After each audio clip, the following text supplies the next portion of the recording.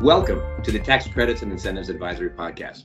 I'm Marty Kierman, and today we're going to cover some things to consider as you make investments in technology or look at the return on investment of making such an investment. Being proactive from the start on contract terms, time tracking, or key documents specific to software development, to the software development lifecycle, can make a difference. With me today is Dan Mendel and Vivian Kors, both leaders in Cherry Bekaert's Tax Credits and Incentives Advisory practice, also known as TCIA. Dan and Vivian, thanks for joining me today. Happy to be here. Why don't we start it off with a few introductions? Dan, where are you today? And what's your role here at Cherry Bekaert? Thanks, Marty. Yep, I reside in Northern California, so I sit in the heart of Silicon Valley. I've worked with technology companies for 20 plus years. Excited to be part of the practice within TCIA with the emphasis and focus on R&D tax credits. And Vivian, where are you and what's your role here? I'm physically in Princeton, New Jersey. It is a lovely day today, so I'm enjoying that. My main focus is around R&D tax credits. Been doing it for 10 years now, around either software development type companies, startup companies, or even in the medical device industry, all over, really, all industries. And I am a director at Cherry Bekaert, and really, as Marty would say, doing all the heavy lifting here. Absolutely, you are. All right. Well, the reason we're doing this podcast today, honestly, is because every company is making some investment in software, and we wanted to really focus on that and get some information out there for both clients and our listeners with respect to some of the tax credit benefits that can come along with that. To level set, today we're going to talk about the IRC Section 41 research credit. It's one of the most lucrative credits available to taxpayers. It provides permanent offset to tax liabilities. It's an activity-based credit, meaning that if a taxpayer is performing specific types of activities about which Dan will speak, the costs incurred to perform those activities go into a separate tax credit calculation. Here at Cherry Bekaert within TCIA, the majority of our practice is focused on working with companies to identify and document qualifying research activities. So Dan, let's kick it off. Why don't you share with the audience the kinds of investments we're talking about and how the R&D credit can impact the return on investment analysis. Thanks, Marty. Happy to do that. One of the great things about being an R&D credit SME is how much time we get to spend doing deep dives into our clients' technology. I know some of the tax VPs over the years have been somewhat envious that, at the end of a project, we spend a month or two with their top engineers and developers, and we know more about the company's technology than they do. The kind of investments we're talking about here are far-reaching and really nuanced. Any investment in technology that utilizes labor resources that meet the four-part test listed in Section 41 of the credit code can qualify.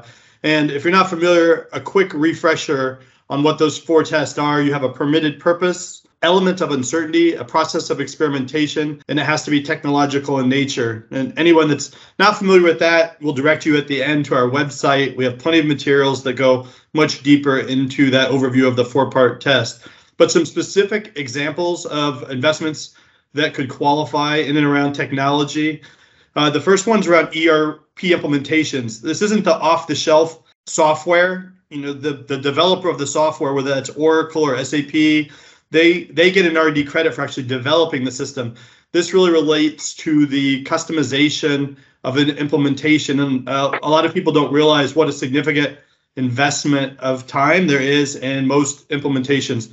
Historically, I've seen that be somewhere in the range of 20 to 30% qualifying for the R&D credit on large implementations. Another example is significant improvements to a manufacturing facility using new processes and new software. Many companies right now are focused on enhancing or improving throughput and yield. And to accomplish this, you often have to use technology, new software, new pieces of equipment, and a lot of times that equipment can't be used as it was originally designed and requires customization that may void the warranty. We'll talk later about the types of things you want to document as it relates to these examples. A lot of supply chain issues have surfaced over the last year or two. Anyone following the news has seen that. When that happens, this impacts a lot of industries' recipes or formulas, not recipe like a restaurant, but most companies, whether it's a chemical manufacturer, paint, even semiconductor, there's this concept of a recipe or formula. And one small impact to the supply chain can throw off the entire recipe, and you have to recertify, reevaluate, and there's uncertainty and experimentation, going back to that 4-part test. Lastly, many clients today want greater visibility with dashboards or other tools that require companies to hire outside consultants or even use their own internal IT team if they have a large IT department. And many of these solutions are not off the shelf, and they require unique coding to get them to work with legacy systems. So that's, Marty, kind of a quick summary of 3 or 4 types of initiatives that technology helps enhance. Yeah, and thanks, Dan. And I think the way when I'm talking with clients, the way I like to articulate the 4-part test is really, to the extent any taxpayer is attempting to develop a new or improved software design where there is true technical, we'll call it computer science uncertainty at the outset, the time spent by either the employees or third-party contractors addressing those uncertainties in some ways are almost a de facto process of experimentation satisfying the statute when you think about just the normal software development life cycle. So that's what we're talking about in this case, and that's very common, whether it's an off-the-shelf system that they're making enhancements to or a start from scratch software development initiative. So, that overview you gave was great. I think those examples were excellent. Vivian, when you think about these kind of investments, what do you think are the key things to consider in how we document for these types of investments when we're thinking about ultimately preparing the credit calculation and preparing it for eventual or potential IRS defense? Absolutely. That's honestly 90% of my job. To adequately document these types of investments, you really need to be well versed in the nuances of the IRS rules and case law. So kind of to piggyback off of Dan's example around ERP, which is traditionally a pretty risky area for the R&D tax credit, there is specific guidance as to what qualifies and what does not qualify. So the key is to line up, our clients' facts to the examples of what is actually qualifying. Like Dan said, the straightforward configuration implementation of off-the-shelf ERP systems generally do not qualify. So we want to peel back the onion, so to speak, and kind of determine the portion of time that is spent on customizations of the ERP system and make sure that we can, 1, document why the off-the-shelf solution does not work for your company or your industry, and then 2, what specific modifications and customizations were made and why such changes were technically challenging. And then 3, we want to make sure we quantify the size of the problem or the measurable improvement. So say, for example, previous to this ERP implementation or customization, we had a completely manual process to quote prices for clients. And it generally takes an agent roughly 30 minutes to come up with the proper pricing, right? That's quantifying the problem. In the off-the-shelf ERP solution, we would need to track maybe 40 million variations of the pricing. But because we customized and introduced the tier structure pricing architecture, we're able to provide accurate and automated prices to customers within seconds. That, in a nutshell, kind of covers the 3 points that we want to make sure we document in some of these gray areas. Furthermore, I know Dan also touched on kind of contractual terms. So for these funded type of development costs, for example, if you're getting paid to customize your application for a client, to build an API for your client, or maybe contractual terms to custom build something for your client, these terms are extremely important as to whether the development cost associated is your R&D credit or your client's R&D credit. So the terms that support how either the IP is created resides with you or your client, or the financial risks resides with you or your client, really help showcase the development costs are your R&D versus your client's.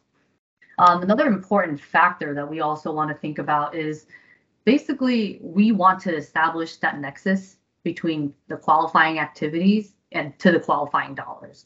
So to the extent you guys utilize time tracking, that's the perfect example of contemporaneous documentation, because we now have the qualifying projects, qualifying activities, what those associated hours are, who worked on those projects, tracked real time, and it's hard for the IRS to argue otherwise. On the topic of contemporaneous documentation, to the extent that there are any files that your development team creates as part of your process, things like project charters, release notes, sprint notes, whiteboarding pictures, architectural diagrams, and even emails that kind of discuss the design changes or challenges, why you're making these pivotal changes. These are all pieces of information that help substantiate your credit and that you should keep in your back pocket. Yeah, Vivian, I think that was a great overview of the types of documents that we can help gather and look for during this process. And I think sometimes clients even reach out to us and say, we're looking to make this investment. We're working with an outside consulting firm to help develop this.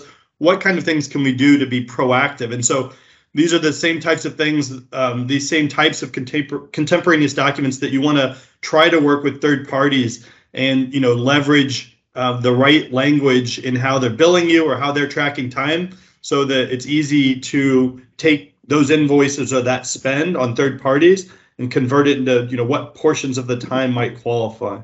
Perfect, guys. Thank you. And yeah, just to add something else, like in our R&D credit practice, we have two types of clients where we're working with them to put together a claim for a software research credit.